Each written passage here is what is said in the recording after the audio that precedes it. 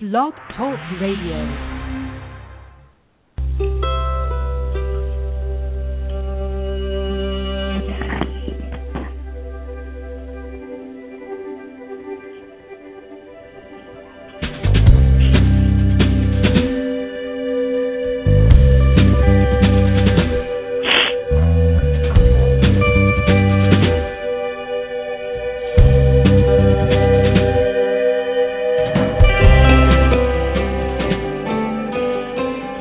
Good day to you. It is Thursday, February the 14th, 2013. Happy Valentine's Day to you. This is Michael Gordon, and you are listening to The Mind Whisperer.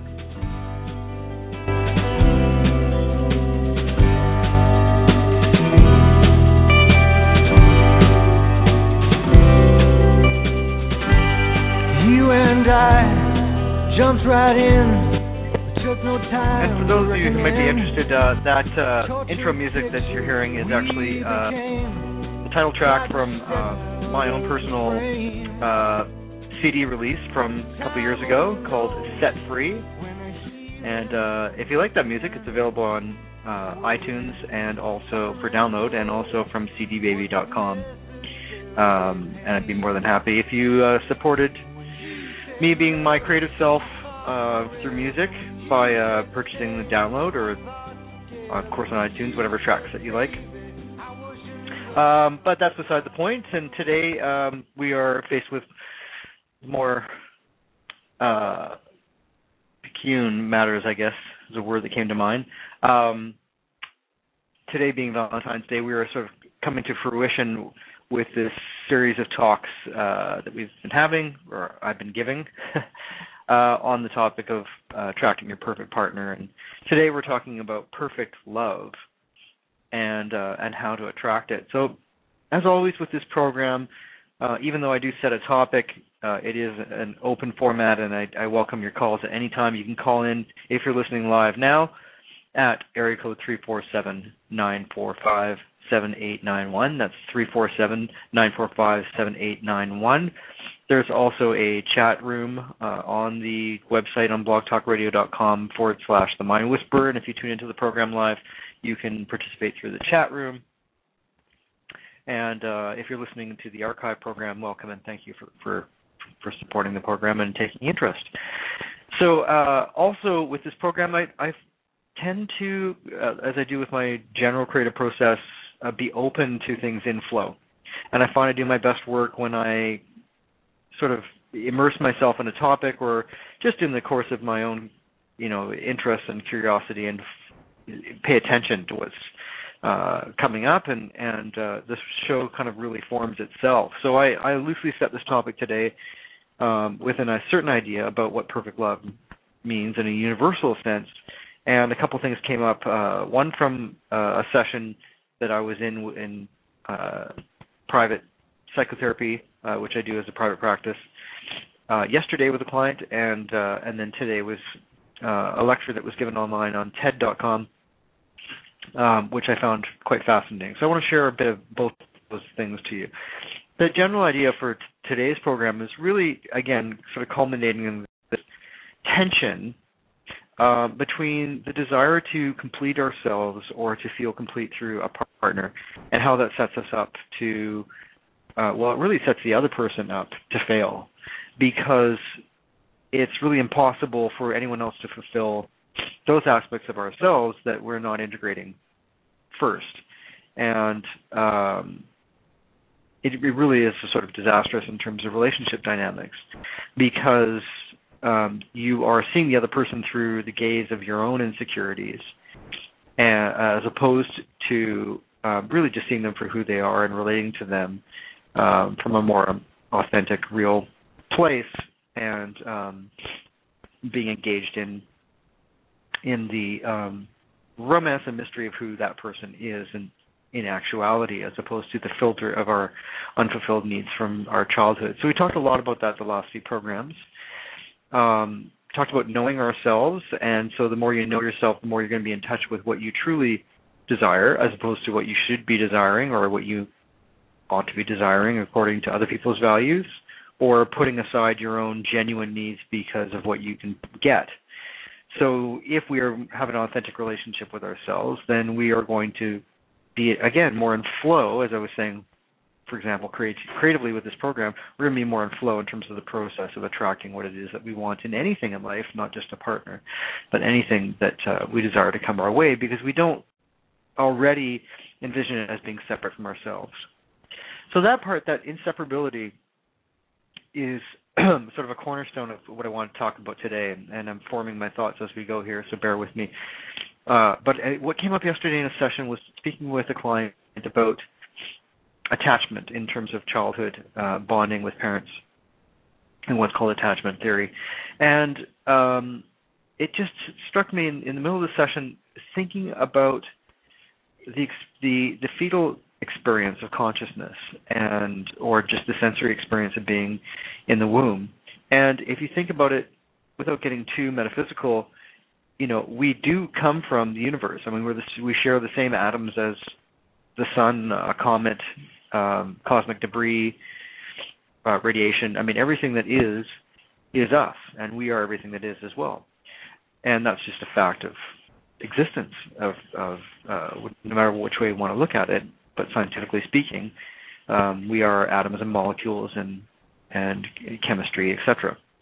So, looking at ourselves as a being in vitro, in the womb, we are sort of floating in amniotic fluid, and we are swimming in the ocean of sustenance in our mother's womb, and we're connected via the umbilical cord. So there's a symbiotic relationship there. So there's still a sense of connectedness, and Freud talks about this, and Jung as well, at quite length in terms of what they call the oceanic experience. It's that sense of being interconnected with the universe, and that we lose that, and there's a sort of a permanent sense of longing, and that's in our archetypal outlook, if you will, in terms of relationship and our identity and sense of self, is that we're trying to rekindle that connectedness. And there is, I believe, a fundamental kind of severing that happens there, because as we emerge into the world, we're now in the world of human and sensory interdependence and stimuli. And part of being a human being is you do have an ego and you do have a personality, and it shapes who you are. Again, depending on your point of view, you can look at that as reincarnation or karma or personality development or any of these different filters of insight. But essentially speaking, we have to form our own sense of self to some extent to function in the world.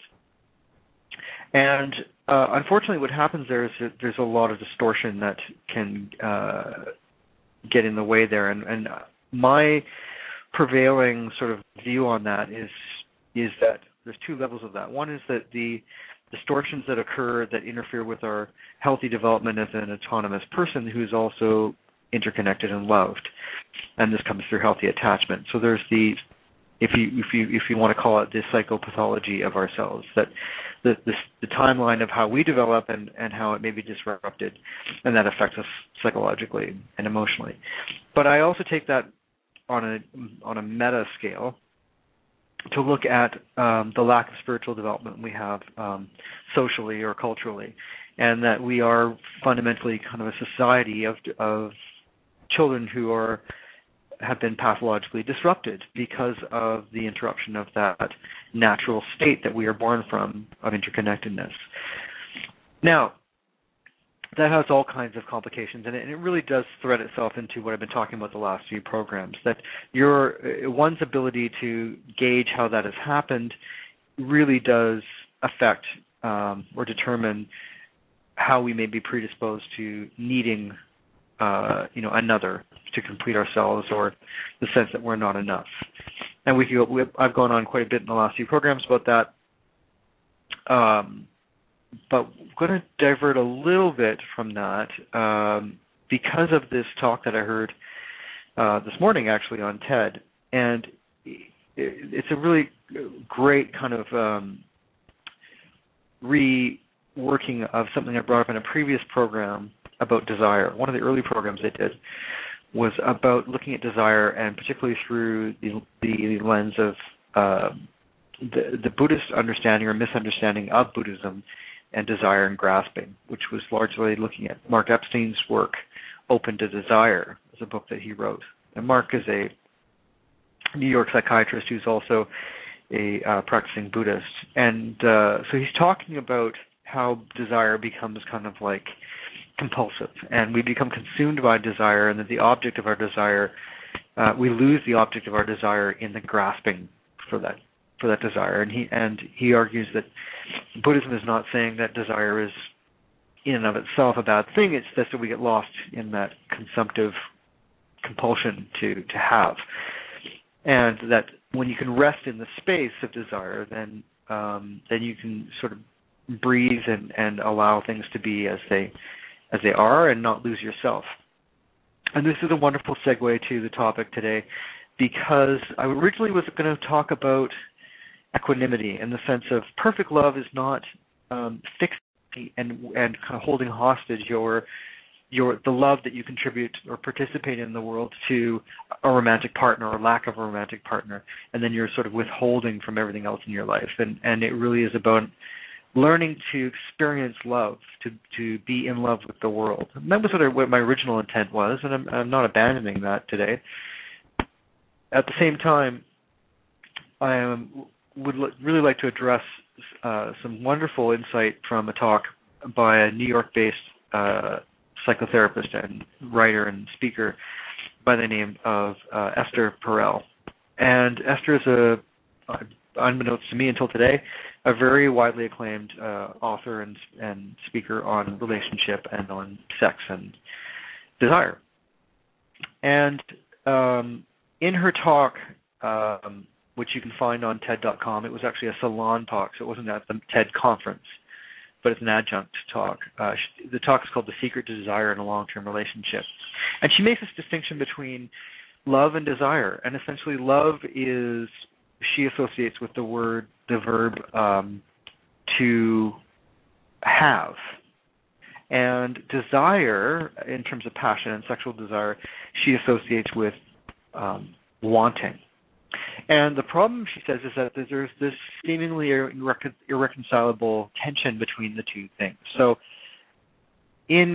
we have competing interests or motivations for relationship. On the one hand, we are seeking security, connectedness, a sense of continuity, and home and familiarity with a partner. And at the same time, we seek to have that transcendent, mysterious, unpredictable, playful, adventurous quality of life that we find through passion and sexual desire. And so she's done a whole bunch of research around 20 countries in the world, and she said that some significantly consistent results came back. And that is basically that people tended to maintain their desire in their long-term relationship in three ways. One is when their partner was away, and I'm going to see if I can remember these now. So absence makes the heart grow fonder, of course, and you have some space between yourself and you miss your partner, and that makes you desire them. The second is when you can see them in the space that they occupy in their own way, their own aura of being. So when they're in their studio, when they are on stage in their element, and so you're kind of regarding them in the gaze of the other, and so there's that sense of excitement that they are someone other than you. And the third one I can't remember now, unfortunately. I'm just getting over a bit of a cold too, so my recall is not so fantastic, even though I just listened to this talk this morning. But there's a lot to digest in that 20 minutes. But the results are very curious, and she sort of really helps support this theory that she has about this that some faulty notions we have about maintaining desire in a long-term relationship, that we have to keep finding freshness and spontaneity. And she's really basically arguing that we create space. We allow for that erotic space either through longing or through seeing the person a little bit separate from ourselves. I think the third part might have been addressing the privacy of their sexual identity, that we have our own sexual lives, not in terms of promiscuity, but in terms of your own fantasy life and in your internal life. And that might have been it. Regardless, we come back to the topic, and so she's talking about maintaining that passion in the long term of a relationship in any number of those sort of three ways or combinations of those ways, rather than seeing it as this sort of fixed notion that we're going to constantly be wrestling between security and the desire for adventure and spontaneity. And she quotes Marcel Proust, who said that, you know, it's not so much looking for traveling to new places, it's seeing the world with fresh eyes. And that's, I think, is a fantastic way to approach life in general, going with the theme of this program, that to be in love with the world is to see the world constantly through fresh eyes. And that sort of refreshing of your gaze at the world allows you to see the world more clearly for what it is, which is a sort of very Buddhist orientation. That as we engage in self-reflection through mindfulness meditation, for example, you become familiar, and that's one of the translations of meditation, the word familiarization. You become familiar with the habitual nature of your own mind and see where you're operating from these preset or these sort of crystallized, if you will, ideas and preconceptions about the world. And it allows you to go back to the world with kind of a fresh look. You're able to sort of have a reference point for where you are filtering the world, and then come back and see the world differently. And I think that we're able to come to a relationship, or if you're single and you're looking for the other person in your life, which is totally a valid search or desire, then the same holds true. The same axiom holds true, that really you're able to see everything in the world through, as much as possible, through clear eyes, and to make that balance between longing for the companionship of relationship and at the same time without it being dependent. That there's an interdependence there between yourself and the other person, which requires, of course, that you have self-knowledge and self-awareness, and that you're fundamentally not unhappy with yourself. And so that is sort of where I wanted to get to today, to sort of sum up today's talk and what I originally wanted to address about perfect love. And this is the culmination of the last few programs. To be perfectly positioned to attract that which you want, to attract the perfect partnership for you. And we're all individuals, and so we're going to attract what's meaningful to us and appropriate to us and our circumstances and our personalities and what's compatible for us. But the perfect partnership for you, in a general sense, is predicated upon this idea, and that is very simple, and you may have heard this before, but I believe and know this to be very true. Be that which you wish to attract. To attract the perfect partner, to attract a love that you want ... that relationship to represent, whether it's passion, desire, commitment, excitement, adventure together, whatever it is, you have to embody that quality first to live in the world in that way so that you may attract it to yourself. And we know this to be true in dating, in the dating realm, that if you're just engaged in doing the things in life that are natural to you and drive you, then you're bound to meet the person who's going to be compatible with you. And that's a very practical notion. But in a deeper sense, and in terms of a long-term sense, as regards attracting the perfect partner and relationship, you need to embody the qualities and the aspects of that relationship already you want to attract. Therefore, it will resonate with the person who is compatible with that and is going to be drawn towards it. So if you want a partner that is communicative and tender and nurturing and vulnerable and et cetera, then you also have to be embodying those qualities already. You're not waiting to close that gap, as Esther Perel says. There's that tension between wanting the security of contracting that gap, between the desire of having the other person and them being there. And so instead of being compelled to close the gap and not feel that distance and separation in your life, which can choke a relationship and can also make you incredibly lonely as an individual, you can again rest in the openness of that space. And that space can allow you to be and allow the other person to be, and to make the courtship process and the relationship come together in a meaningful and a respectful and healthy way. And the same thing if you're in a relationship already, then that will allow space for that relationship to breathe. One of the things that Perel talks about, I think is profound, and I would be missing if I didn't bring it up, is that originally the idea of monogamy was there, marriage per se was there as a survival trait.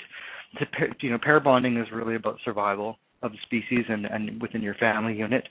And the notion of romantic love, as she's found going across many different cultures, has really recalibrated or created a whole sort of identification with love in a particular way, and monogamous love around marriage, which aren't necessarily the same thing.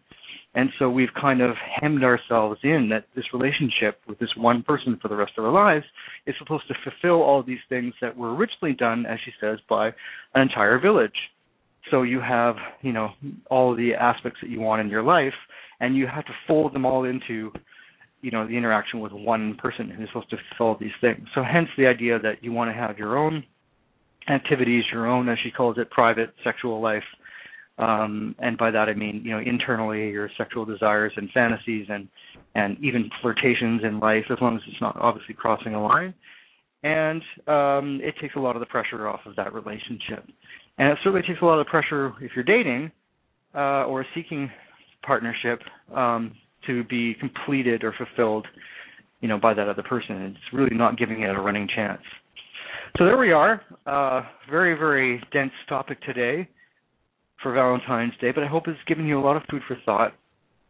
And as you go through the day, I encourage you, and if you've listened to the archive program in your daily life, to maybe look at the world a little bit differently through those, as Proust says, those fresh eyes, as opposed to the idea of longing to go to new places. The world is always full of newness, and you can find richness in the world to love the world in a new way every day and regard other beings with that more deep, pervasive sense of love, not just the romantic, idealized, fixated sense of love, individualized love, but what they call loving kindness or equanimity in Buddhism, and that all beings deserve to be happy and want happiness, and to regard all beings as in that way.